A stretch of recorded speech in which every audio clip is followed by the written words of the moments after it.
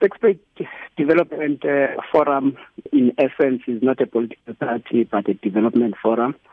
We are interested in the development of the communities in which we live, and we are also interested in the development of our people.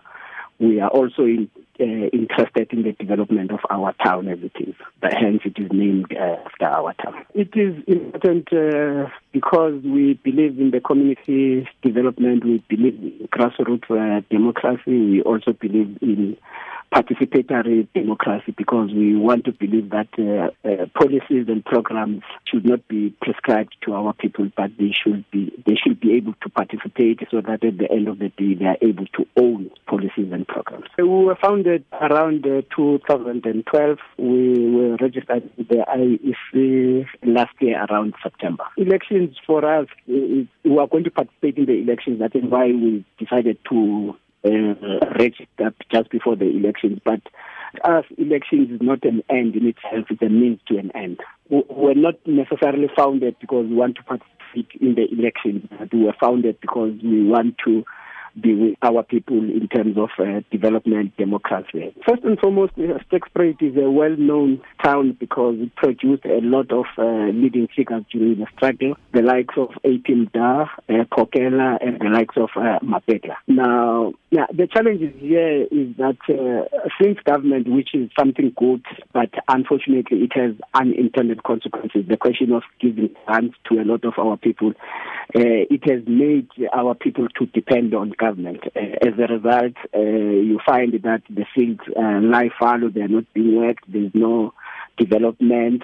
Now, if you go to our town, which is a small town, you find that most of the businesses, 99.9%, they are owned by people who come from outside our area. Now, these are the challenges because when we fought for liberation, we were fighting not only for us to vote, but we were also fighting for economic emancipation. Now, if then the local economy is not in the hands of the local people, in the hands of our people, then it means the democracy and the liberation that we fought for has come to naught. Yeah, unfortunately, our roads are bad. They are not tarred. There's no infrastructural development except in the few areas, especially communities where our white compatriots live. We will see a little bit of development, but in the rest, where the vast majority of the African people live, there's no meaningful development, unfortunately, in the past 20 years.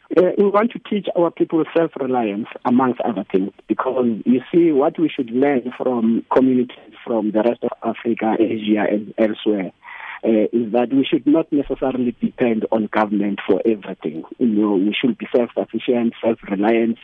I think that is what we need to learn. But on the other hand, the government has a big part to play in the development of our people as well. People can create jobs by themselves. That is why we were saying we should reduce dependency on government. With the little that we can get from government, we should be able to do things on our own. One of the problems in our democracy has been that things have been top down, where in the national government or the provincial government, and to an extent maybe the local government. Now, our approach is that democracy should be a bottom-up approach, where things should start with the people.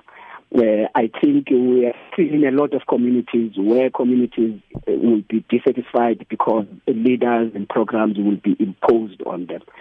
I think it is high time that communities should have similar initiatives as the one that we have.